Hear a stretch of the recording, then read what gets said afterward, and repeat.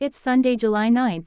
First responders were called to the scene of a head-on collision at around 8:30 a.m. this morning, between a pickup truck and a car, at Chippawa Parkway and Stanley Avenue. 3 people were transported to hospital, 2 with life-threatening injuries.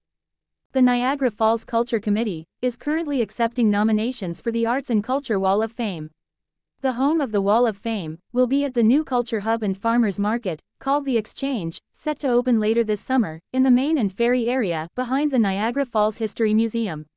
Nominations are being accepted until July 30th. Visit the link in the episode notes for more information. And here's your tip of the week. The renovations at the Sobeys supermarket in the north part of town are finally complete. They are celebrating with a grand reopening this Thursday, July 13th. The first 300 customers will get a free $10 Sobeys gift card.